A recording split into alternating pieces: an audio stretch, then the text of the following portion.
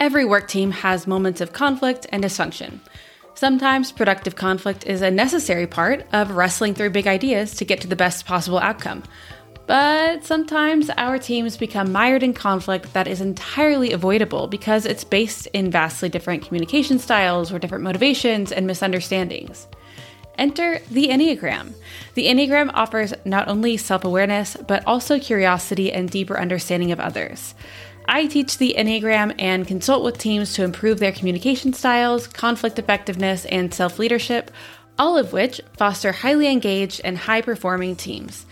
During a recent team event, I heard over and over, "This just makes so much sense," when they looked around the room and saw who was fitting within each type.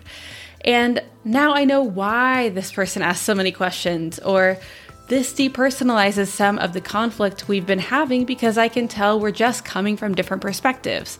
So now that we know where we are, we can see how we can get aligned. So if you're looking for ongoing support or simply considering an engaging introspective module for your team's offsite or event, let's talk. Reach out to the 9Types team at hello@9types.co or schedule a one-on-one consultation with me on my website, 9types.co. And now, on to the show.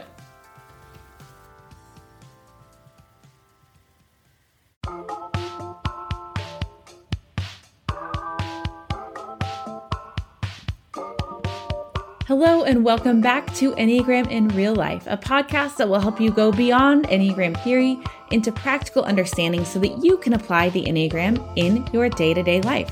I'm your host, Steph Barron-Hall, creator of 9Types Co. on Instagram, author of the Enneagram in Love, accredited Enneagram professional, and Ennea-curious human just like you. Be sure to check out the show notes for more ways to apply the Enneagram in your daily life. Thanks so much for listening, and now on to the show. Welcome back to another episode of Enneagram IRL. I'm so glad to be back with you today with a new episode all about the perspective of a specific Enneagram type. Now that we've been through all 9 types in previous episodes, we're getting to hear from different people who have different subtypes, which you always hear that in my little commercial about the subtypes, but it's a really useful aspect of the Enneagram. And it's a way of looking at it a little bit more specifically and through a slightly different lens. And it's just super helpful in terms of actually applying the Enneagram in your daily life and using it for growth. So sometimes when we hear from the same Enneagram type and they seem really different, a lot of the time it's actually because they're different subtypes.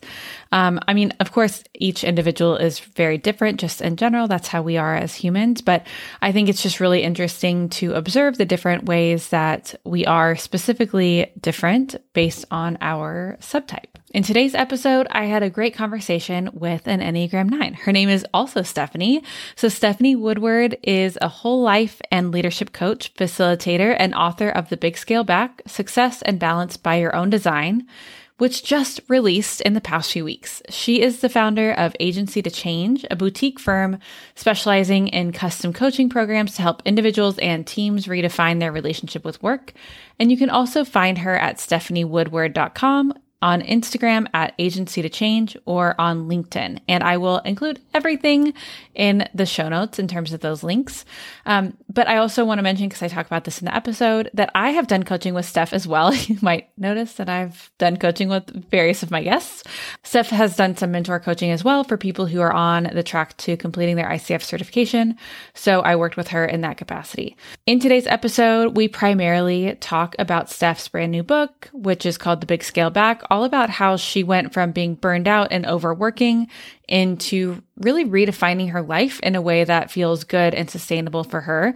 And as a special gift to all of us here, because I'm really excited about this special gift too, she has offered these specific downloads that she has that accompany the book that help you walk through different aspects of some of the principles that she discusses in the book. So one of them is called Unconscious to Conscious Productivity. Then there's one called Identify Your Core Limiting Beliefs. And then finally, one about the Enneagram. So if those interest you, you can find them at the link in the show notes, which is stephaniewoodward.com/enneagram-in-real-life.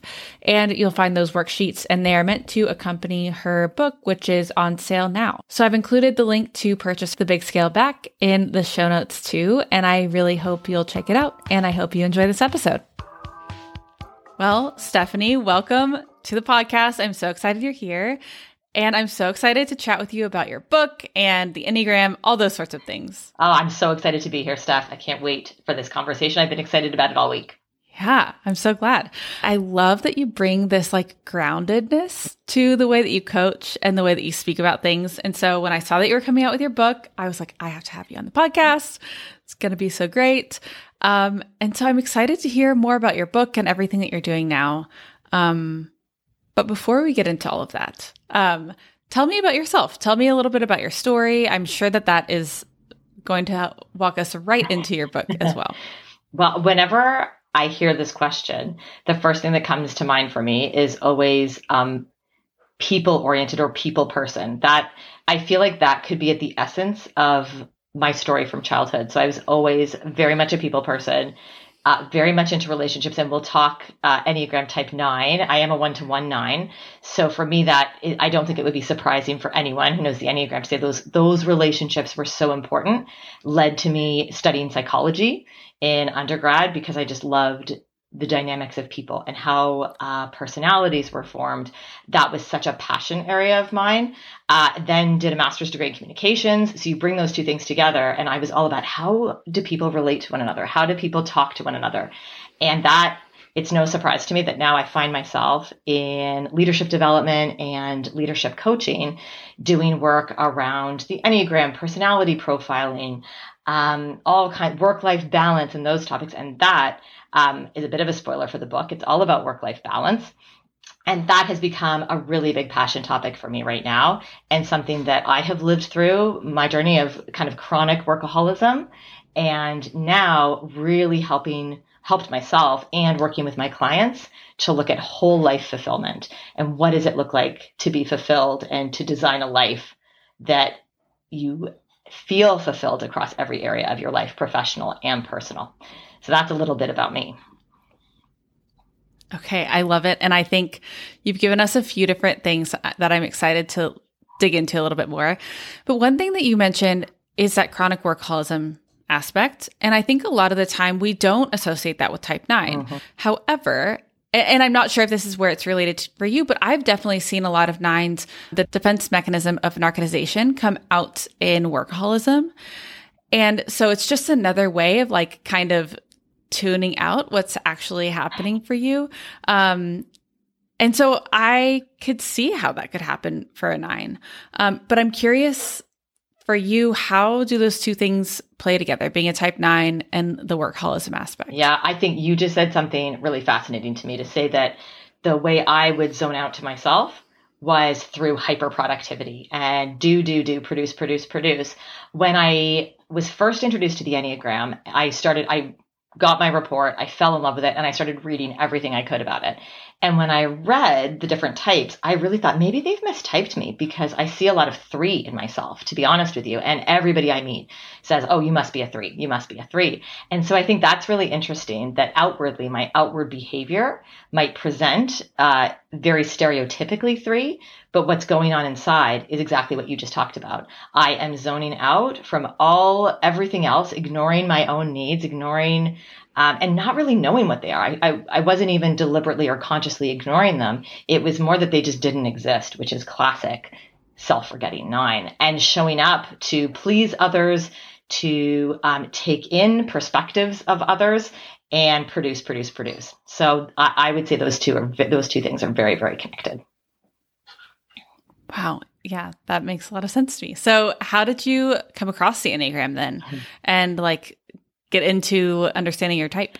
So it was with a group of leadership consultants. We would always form kind of a mastermind group. And we were constantly seeking out different experts, different specialties, and we would do these professional development days. And somebody said, hey, I know someone who comes in and talks about the Enneagram. So in they came. I'd never heard of this before, and this was many years ago, and said, hey, do you want to do this report? Absolutely. So I did it. And when I saw, and I'm someone, again, from my background, psychology, personality profiling, always loved that.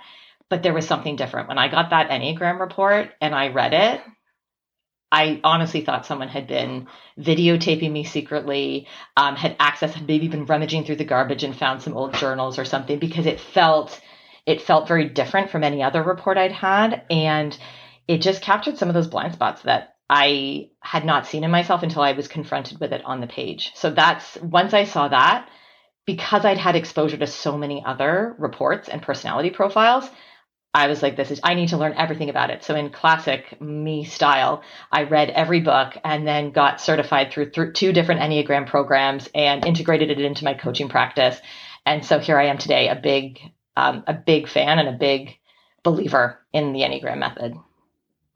Yeah. So when people say from the outside, oh, you seem like a 3, you must be a 3. What do you know about yourself that other people aren't seeing? This is a great question. What are other people's, what are other people not seeing in me? I think the complete lack of knowing myself back in the day. Now that I've done a lot of this work, now that I've done a lot of personal development, I know myself at such a deeper level. And a lot of that is thanks to the Enneagram and also work I had done prior to that.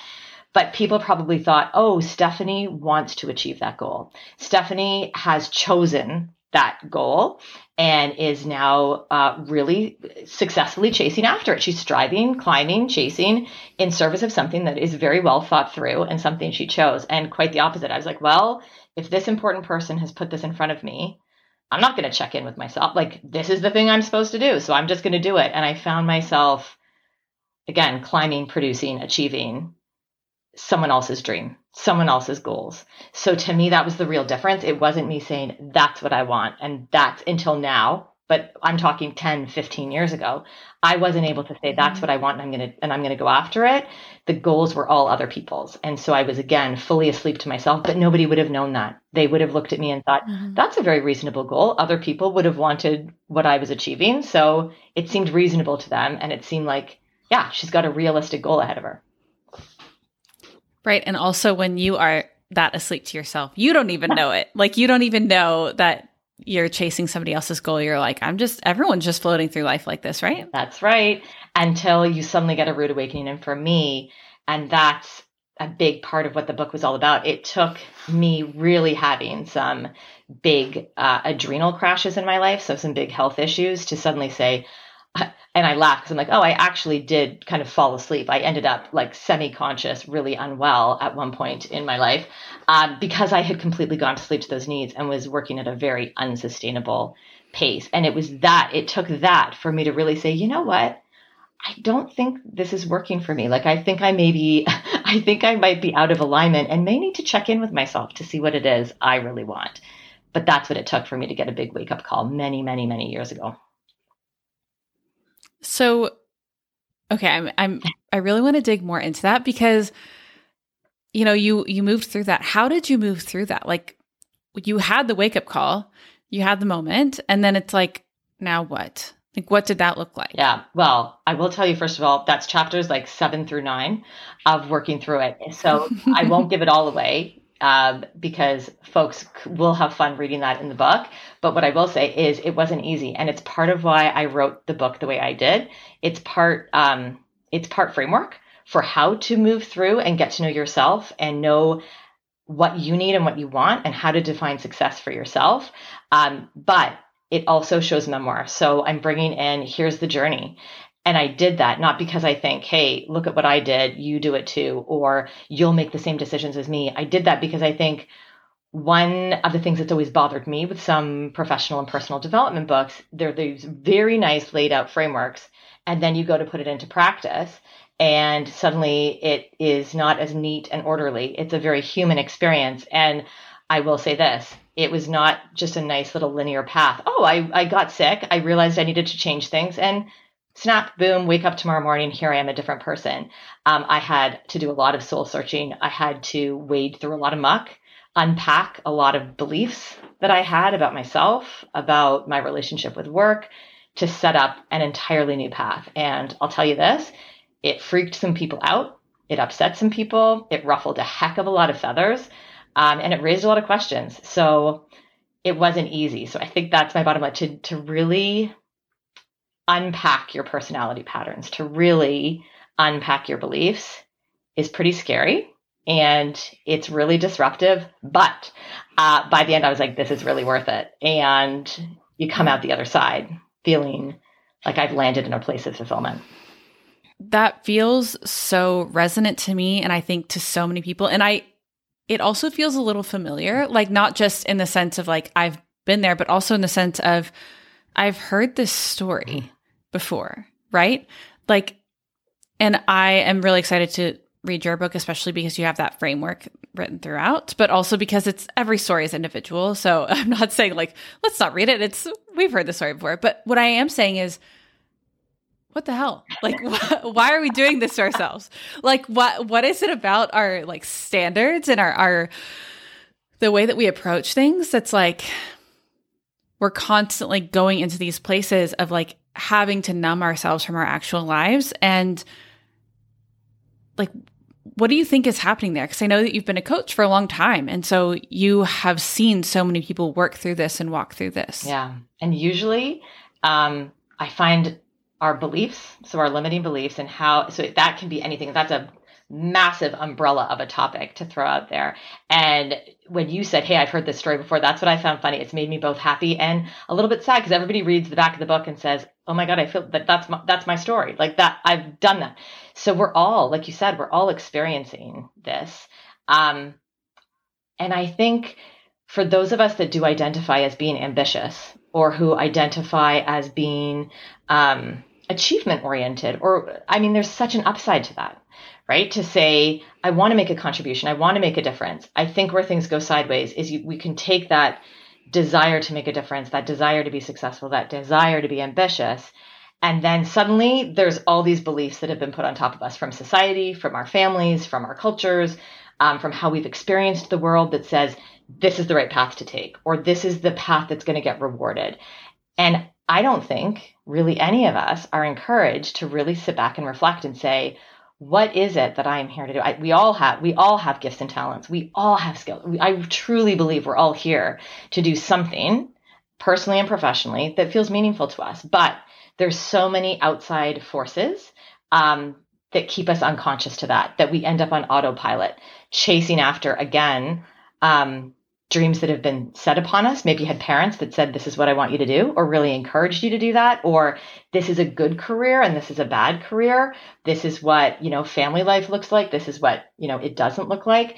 And we take all of that in as kids. And when are we ever encouraged to unpack those?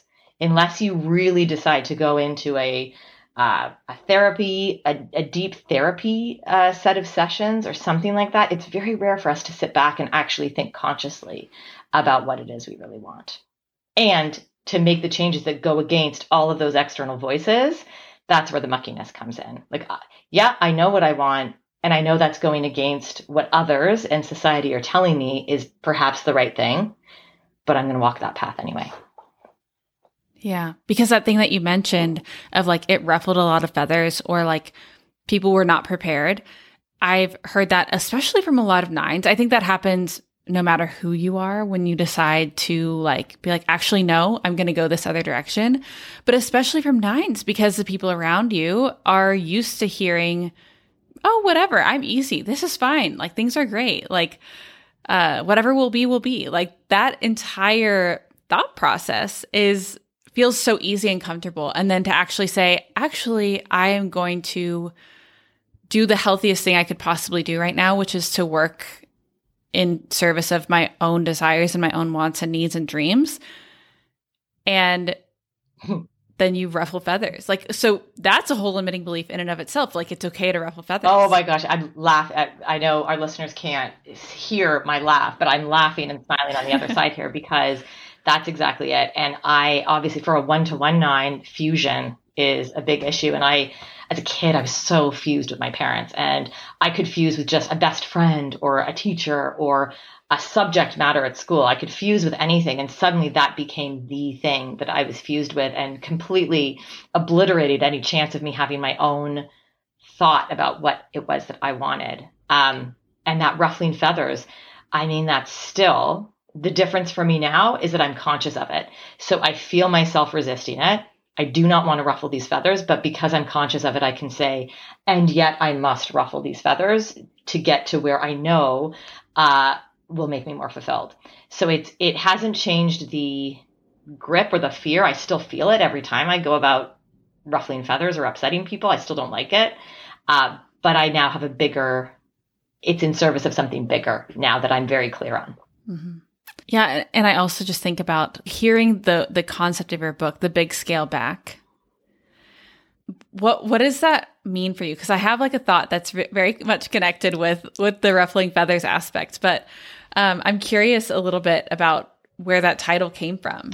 Yeah, it's so funny. So as I mentioned, part of the story is me just using my own personal journey as an example of the concepts. And so I lived this story many, many years ago. And so it felt very dramatic at the time to be making a shift in the amount of hours I was working. Like I was completely fused with my bosses in workplace. So I was working 80 to 100 hours a week, depending on what was going on, massively burning out. So for me, it felt very dramatic to scale back from that. So scale back is really looking, I used it for myself, and I encourage others to say, it's really looking at what isn't working for me right now. And what belief do I need to scale back from? What is my own personal scale back? For me, it happened to be hyper productivity and just unsustainable hours. That was the thing that I really needed to scale back from. But it's this idea of what isn't serving you in your life, and how can you lessen that a little bit? Yeah. And I also, what it makes me think of is, what did you start to see? Like, what did you start to experience and feel that was like, you're like, oh, wow, that's uncomfortable. I was trying to ignore that by working 80 hours a week. All of it. So I remember being assigned once to sit in the quiet and just let my thoughts come to me. And I was told, hey, do that for an hour. And 5 minutes was painful, because at that point, when you have been climbing and striving and not in service of your own goals and not in service of what you want, when you actually stop doing all of that was taking up literally all of your time, all of my time was taken up doing that. I found myself single. I hadn't had a good relationship, and I couldn't even remember how long when I was suddenly sitting in this quiet spot. I was in a role that other people coveted and wanted, and I was so unbearably unfulfilled and unhappy in that role that it really felt like a big rock bottom. And listening to those voices in the quiet of what is it that I want, I didn't know. And that was typical 9. So it was very scary to sit there and say that. All I knew was, I don't want this. I don't want this anymore. I want almost the opposite of everything I'm feeling here. So that's where I was at. From that point, like, how do you expand that? Because I think the reason I'm thinking about this question is I'm just remembering like the first times that I meditated, and I was like, what is this? So like, then I started using the Headspace app or the Calm app or whatever. And it's so different now. But it's been years. And like, how do you keep at something like that when it feels so incredibly painful? With this, while I didn't know what I did want, there was something in me that felt some form of relief in just acknowledging the fact that it wasn't working. So I can only describe it. There was some glimmer of hope, some glimmer of something about this feels, but even though this is really uncomfortable, there is some relief in acknowledging this.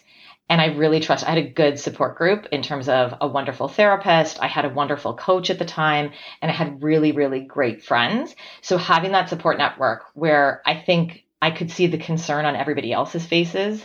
And I could tell that they wanted me to experience a change. And so again, that 9 of like, oh, other people think that this, some other important others in my life think this is an important thing. There were times when I did want to please my therapist. There were times when I did want to please some of those other people in my life. That actually probably served me at that moment to keep me on that path. But I did feel that glimmer of there's something here. There was something in me that knew I just need to stick with this. And also going back to the way things were was very unbearable. And I often find that with my clients. If you are not feeling a cost to the way, it's like with any habit, if there isn't a cost associated with what you're doing, there is not an impetus to change the habit. It's hard. It is so hard to change our habits and change our patterns that unless you're feeling a cost to the status quo, you're not going to change. So I was feeling such an unbearable feeling with that status quo that was a huge impetus for change and stick with itness. Yeah. And I'm curious if the way that you work now, you do a lot of executive coaching, and leadership coaching. And how often do you see this in these leaders? Like, I'm curious because I don't necessarily do executive coaching per se, but I go into a lot of organizations and I work with the management team. Like I'll sit down and they could be actually like executives, and I'm doing Enneagram work with them. Not necessarily one-on-one, but more so in the group. And I think back to when I worked at that type of an organization and everyone was like, oh, well, when you're at that level, you've made it. Nobody has imposter syndrome, et cetera. Like we imagine that a title will just get rid of the imposter syndrome, but it doesn't. Mm-hmm. And so I go into those environments sometimes and I'm like, wow, you don't know what you're doing either.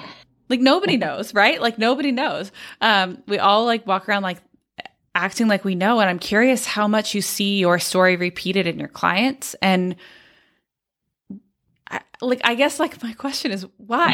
Again, why? All the time is the short answer. I see this all the time. It used to come to me whispered in sessions just to be like, there's some other part of my life that isn't working. Can I talk to you about that? So people would come in because it's leadership coaching, it's executive coaching. They'd come in with all kinds of topics related to managing their teams. How do we make the culture here better? So I would get all of those typical themes coming in. But what would really show up in the conversation was, yeah, I think I've now got this under control, but my marriage is in a shambles, or I never see my kids anymore, or why I'm about to be offered this promotion and I don't even want to take it, but I can't possibly say no. Who says no to a promotion? But I'm just concerned about the impact and the havoc it's going to wreak on my life. So that it shows up in so many different ways. And again, why does it happen? A lot of people, what will people think if I say no? People will jokingly, when they see the title of the book, The Big Scale Back, they'll say, Steph, I trust you. I want to buy your book for my whole team, but you're not going to turn them into slackers, right? Nobody's going to get lazy, are they? And I said, no, you know me. This isn't about, and so there's that stigma, there's that judgment, this idea we glamorize workaholism, we glamorize hours, we glamorize time at a desk, and that's a real hook for anybody who identifies as ambitious, high achieving, which none of those things are negative. It's how those get hooked into unhealthy patterns in the workplace. But when you are then rewarded for that and you get addicted to that reward and you're hooked into an identity that says, I am a successful, ambitious person, then those hooks are really working their magic on you and they're going to keep you in that loop. Yeah. And you also mentioned that the world needs leaders that are deeply self-aware and people-minded.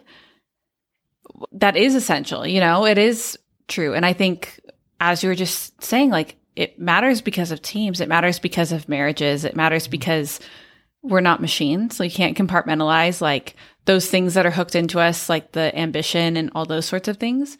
We can't actually compartmentalize that as we would like to think we can. Absolutely. And it impacts everything. And it's everything you said.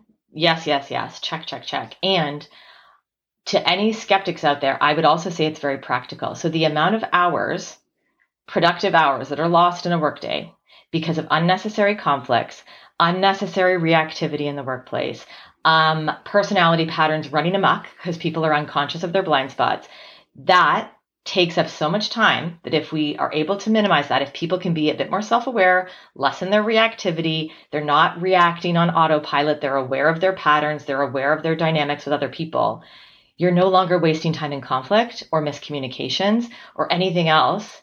And you can spend that time actually getting the work done that needs to get done. And that shortens your workday. You're actually getting hours back when you start to minimize conflict, minimize miscommunication. So it's very practical, in addition to also remembering that we're not robots. It's also the nice thing to do as well, and the human thing to do. Yeah, absolutely. I think that's really challenging. I think that there's a lot that's changing with regard to that, but even still sometimes, getting like sending out a proposal and hearing back, like, what's the ROI on this?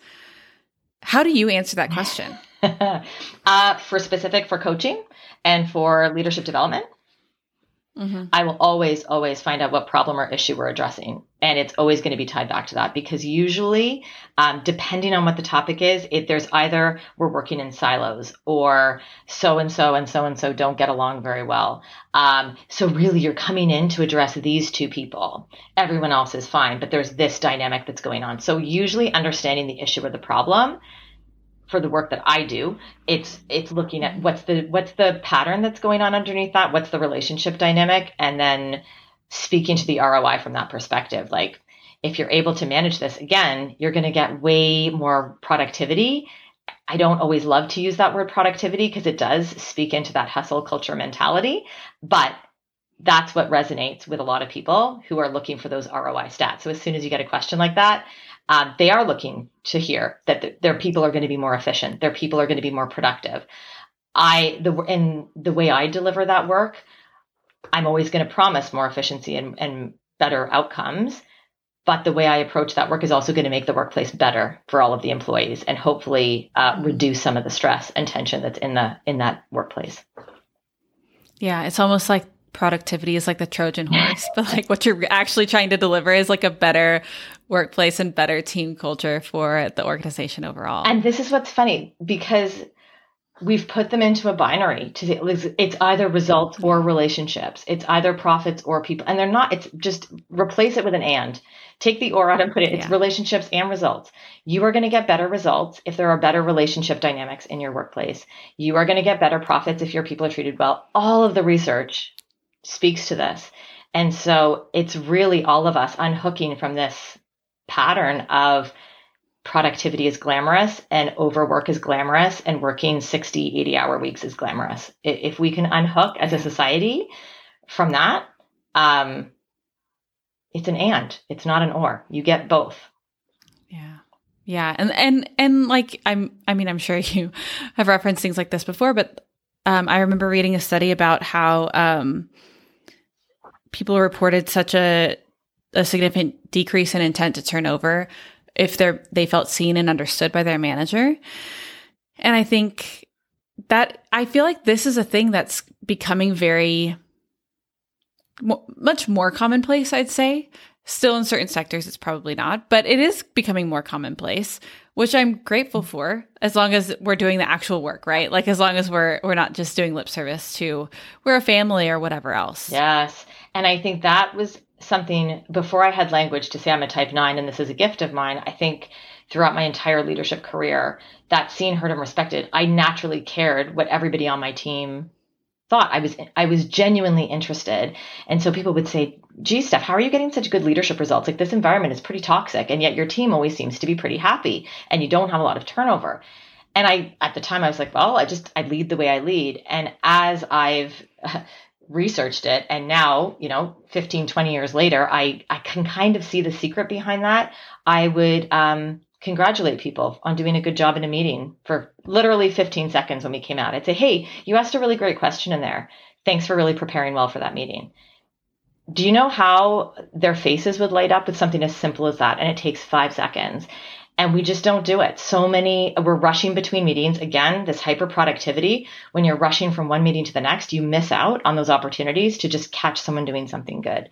And to actually say the very human response, thank you. You did a great job in there. Can we talk about that? I want a little more detail on what you were talking about, and connect and understand what's going on for that person. We've lost a lot of that.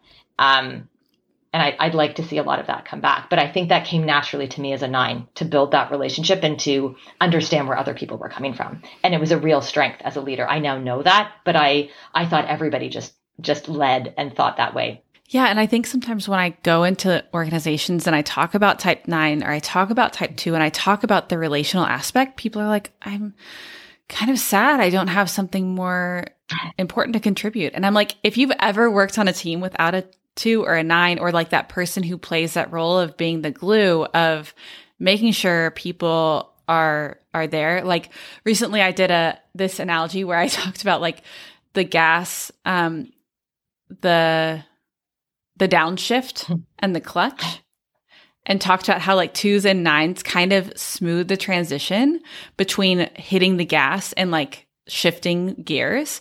And without that aspect of having that relational ability there, it's awful. It's like shifting a car without a clutch. It's not good. Nobody likes it. Okay. I love that analogy because I had written down, I wanted to get your opinion because what I had noticed as a 9 leader, I called myself the pace setter.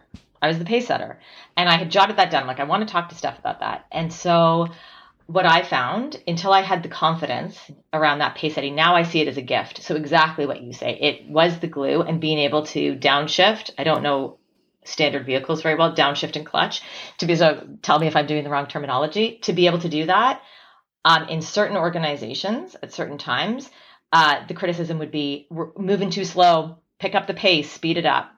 And when I was early in my career, obviously you think, oh, I'm doing something wrong. It was only later in my career when I'm like, that's actually what I do right. So I'm going to go ahead and do the pace setting and do that. But I think for other 9s out there, you might experience that, because I heard that all the time. Because I'd be saying, we can't move that quickly on this. It's going to have people impacts. So I want to gather a little bit more information. I'm not talking weeks here, I'm talking a couple of days to gather some extra information, talk to some people, and understand the impact that it's going to have on our people.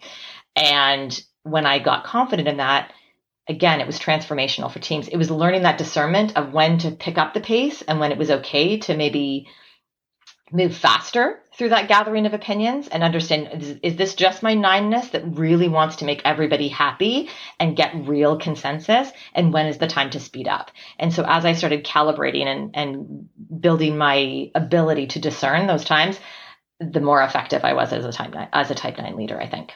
Yeah, absolutely. I do think it's really crucial. And I think, and I say that as a 3, right? Like I say that as somebody who would rather just move faster. And I've just seen how detrimental that can be. And like, I've seen not only how people get left behind, but like how treating myself and my, the people who are working with me as robots, like, and expecting a level of efficiency that is literally not possible from anyone, like how that expectation is making everything worse for everyone.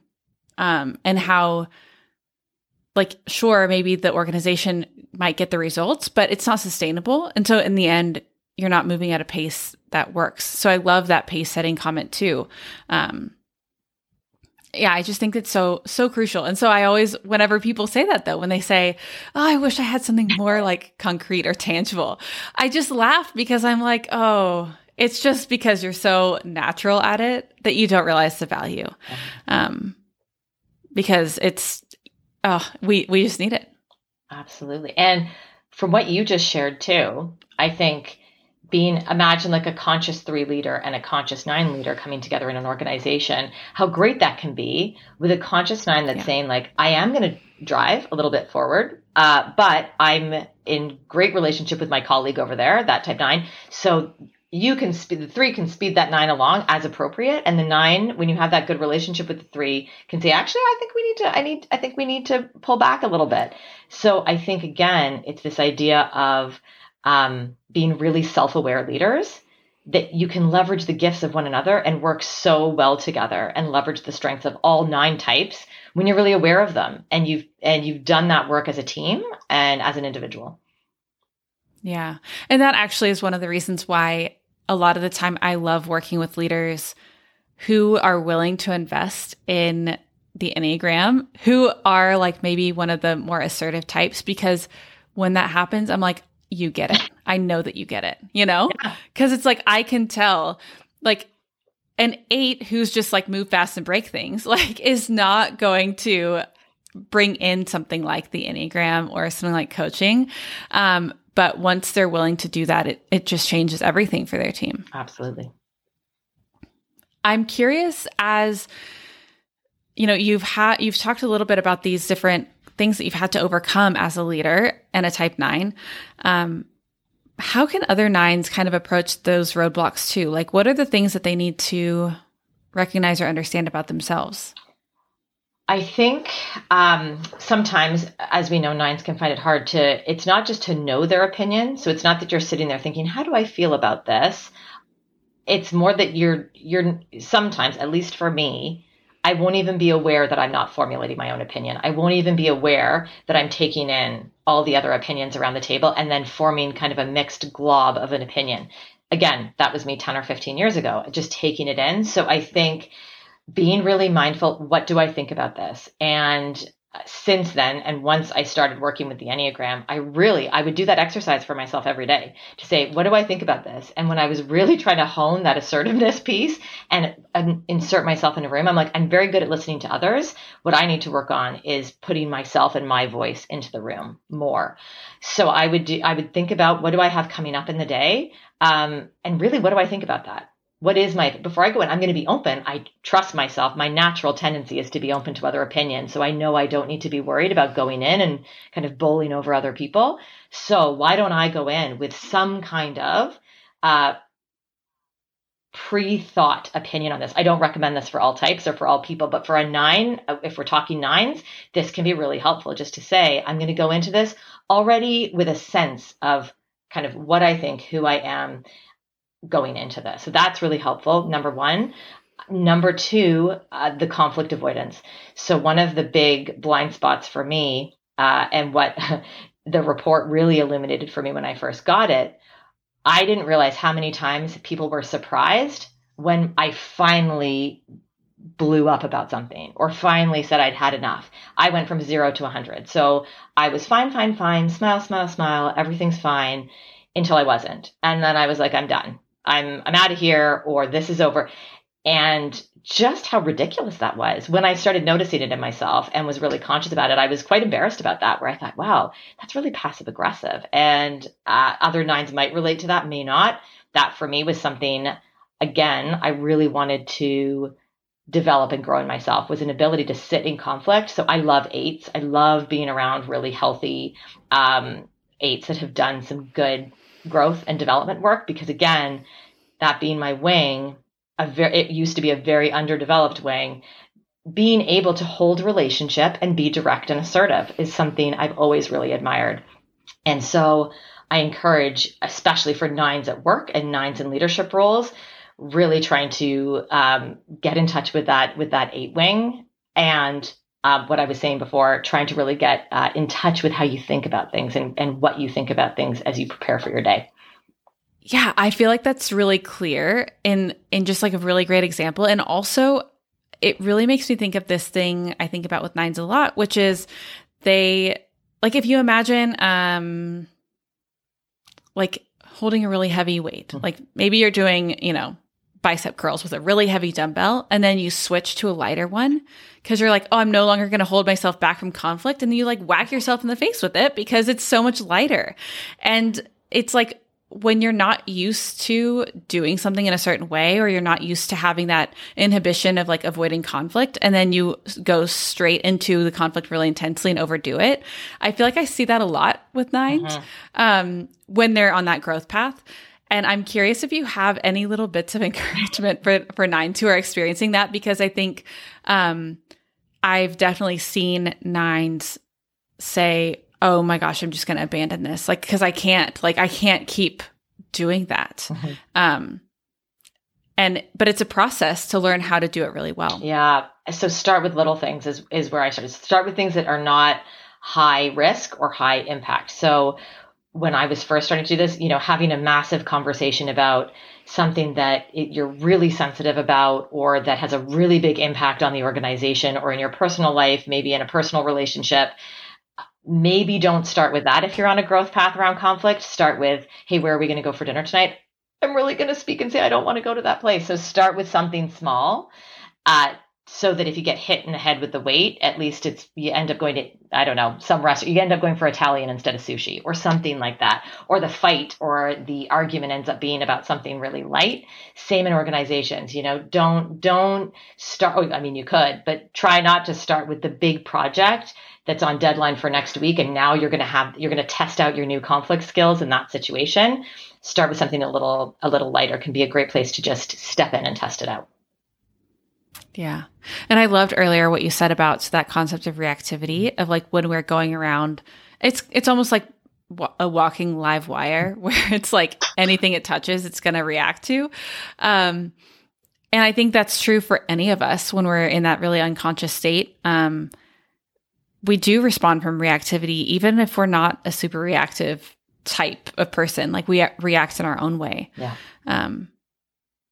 What else do we need to know about your book? Because I'm really excited to read it, like I said. But I would love to hear if there are any stories that really stand out for you, or that you're just like, oh, I think everyone needs to hear this part of the story, or this aspect of it. Oh, I think what I have noticed is really resonating with others, and part of the reason I wrote the book was that feeling. I wanted to write it for those who identify as ambitious, who identify with their work, basically. And I don't think there's anything wrong with that. I think it's lovely. The way the world changes, the way we bring wonderful new things into the world, is through our work. And so when that goes sideways, when you identify with work, but it's going sideways, the environment you're in is toxic, or it's completely out of alignment with your values, when it starts wreaking havoc, that's when the unfulfillment kicks in. And so for anybody out there who feels like they've been climbing, they've been striving, they've been comparing themselves to others, and they're waking up and they're just like, there's got to be a better way. I feel so unfulfilled. That's the big story in this book, to say, I feel like I'm off path. I feel like I'm off center. I feel like I'm living out of alignment with what I'm here to do and who I'm meant to be. So big questions.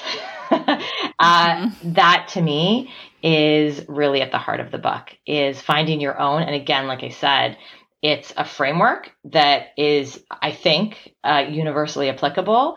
I share my journey only to help illustrate those things, because I think everyone can find fulfillment across every area of their life, and they're going to find it in their own way. And fulfillment is going to be different for everyone. There could be people out there that are working 80-hour weeks as a Bay Street lawyer. That's a Toronto reference. I'm in Canada. It would be a big Manhattan law firm would be the equivalent in the US. They might be very satisfied as long as you're doing that consciously, as long as you have made a conscious thought to say, I love doing this. This is in alignment with my values, and I'm going home fulfilled every day. Great. So key emphasis here, this is not about scaling back and giving up on dreams or giving up on ambition, which sometimes people can read the title and misinterpret it. It's about, I said earlier, scaling back on what isn't working so that you can put in place the things that are and that will lead to your true fulfillment, coming from your internal voice rather than external voices. Yeah, because I'm also just thinking about people I know who maybe work 40 hours or even like 20 hours a week, who are just not feeling fulfilled in the work that they're doing. Yeah. Like, I could see how it would impact that person too, because it's not always about how much you're working. It's about how you feel about the work that you're doing. And like it or not, our work, whatever we're doing, takes up maybe this is just like showing my threeness again, but takes up like 90% of our thought life. Like, it's difficult to not, especially if you're self-employed, I think, but it can be difficult to not always have that going in the back of your mind, at least during the work week. So I could imagine how, even if you're not quote unquote overworking by hours standards, you might be overdoing it in a different way or over applying yourself to something that's just not for you. Exactly. If it's out of alignment and unfulfilling, it's a sign. It's a sign that something can be calibrated for you in your life. Yeah. I'm really curious because you've mentioned a couple of times like this, like hitting a wall basically and like having that sense of burnout. And I'm curious if there were any signs. Oh yeah. Before that. Lots of signs. Lots of signs. So I had a point, and this is a very minor spoiler in the book. You'll get to the point where I could only eat mashed potatoes. Like I wasn't tolerating any other food but mashed potatoes. So my body was clearly sending me messages to be like, this, the way you're living, what you're doing is not working. There were probably signs before that I just don't necessarily remember. I have people reading the book now. And so even as they read my stories, they were probably like on page, 20. Wow, Steph, I'm already worried about the way you're working. You're like, wait, we've got a few more chapters. And so I think, again, that just shows what can happen with certain types and certain vices. Yeah. We can just end up on this path. And I don't think, and this is why, so obviously as a 9, my personal stories reflect a 9 journey. I've worked through this content with each of the types, and it's just different vices, but leading to the same unfulfillment. So I do think while my journey as a 9 was kind of ignoring signs and self-forgetting, and that really kept me hooked into that kind of unconscious productivity loop. For others, it's the same output. We're still chasing after things or living in a way that feels out of alignment, but the vices are just different. Mm. Do you have any examples you want to share for a different type? Oh, let me think. 3s come to mind very obviously. 2s are also very similar to me. So I'm trying to run through my mind. Let's go with a 7. Mm-hmm. So for 7s, some of the 7 clients that I see, again, that desire for new, that desire for novelty. I have some clients that are starting up 4 or 5 different businesses. And so for them, it's so exciting and thrilling to be thinking to themselves, yeah, I want to start this up. I want to get this going. And again, then they get into comparison. How does this stack up to others who are doing the same thing? I need something new. Okay, now I'm kind of through the exciting part of this. Now I'm going to move on to that next thing. What ends up happening is, in this particular case, you can end up with multiple companies doing multiple different things, stretched very, very thin. So again, I'll have a client like that showing up in a call, really unfulfilled. I'm not seeing my family. I'm just not having that personal satisfaction, but I can't let everyone down because I've started up these other things. But again, what was driving that was very different. The drive there was, I want all the new things. I don't want to miss out on this opportunity. This is a brand new, this is my chance to do this. Again, it was that kind of FOMO quality of it that was driving it, but led to the same outcomes that I've experienced as a 9. Mm-hmm. Yeah. And I can imagine that as well. I think now that you're saying that, I'm like, yeah, I've heard stories like this from all 9 types. It happened. Like we just get so carried away with like what we believe we need to do and the strategies that we need to do to get there. Like, yeah, I could see that outworking for all 9 types. Yeah. Okay. Now I'm really excited. Is there an audiobook? There will be. It's not out yet. Okay. Again, I was trying to manage my own productivity. So it was a very difficult. Good job. It was very difficult for me to say, you know what, I'm going to release the Kindle version and the paperback version first, and then I'm going to go and record the audiobook. So it will be out in the new year, but it's not out yet, but it will be. Okay, great. I love it. Okay, one last question before we jump into the final 2. How is it going launching your book as a 9? Like it can feel very like promotion, like look at me, like look at this book. Like how is that going for you? So it's so funny because what got me going. So I have been putting myself out there. I have been obviously doing the promotion and the marketing, but it always comes back to relationship for me. So I truly believe that this book and this framework will help people. And so when I go to talk, and that's how I wrote it. I wrote it picturing specific people, specific clients. I was feeling that connection with people as I was writing it. And people have told me, they're like, oh, it feels like I'm sitting down for like a chat by a fire with you when I read the book. And that's just my style. So I think I had that one-to-one relationship. It felt like I was writing to one person. So then promotion, it's the same way. I mean, in my business now, I don't think of it as sales or marketing or promotion. For me, it's always about connection. It's always about relationship. And so that makes it easier for me when I picture the people I'm talking to and who it's going to help, it doesn't feel like promotion anymore. So it never feels scary. Yeah. Well, and it's also something that sounds like so aligned in accordance with their values that it's like, it's easy to talk about it. Yeah. 'Cause it's like, who wouldn't need this? You know, like we all need to hear this. I want us all creating lives by our own design. I want us all listening to our inner voice rather than the external factors. Like, I so want this conversation to happen for people and for them to be thinking about this for themselves. And it just makes me so happy to think of people creating a life by their own design and their own choosing and for their own values and fulfillment. It makes me really excited. Yeah. Oh, I can't wait for everyone to read it. So where can we find it? It is on Amazon. So right now it's Amazon. It will be Barnes & Noble. And I don't think you have Chapters Indigo in the US, but for any Canadian folks listening, it'll be on Chapters Indigo, our equivalent of Barnes & Noble, but both within the next 4 weeks. But right now it's on Amazon.ca, Amazon.com, and Amazon.co.uk. Perfect. Going to put that in the show notes. And I have my final 2 questions. Right. So, I mean, you can say your book if you want to for this one, of course. But tell me about a book that has helped you, refreshed you, or shaped you in the last year. I'm not going to say my own book.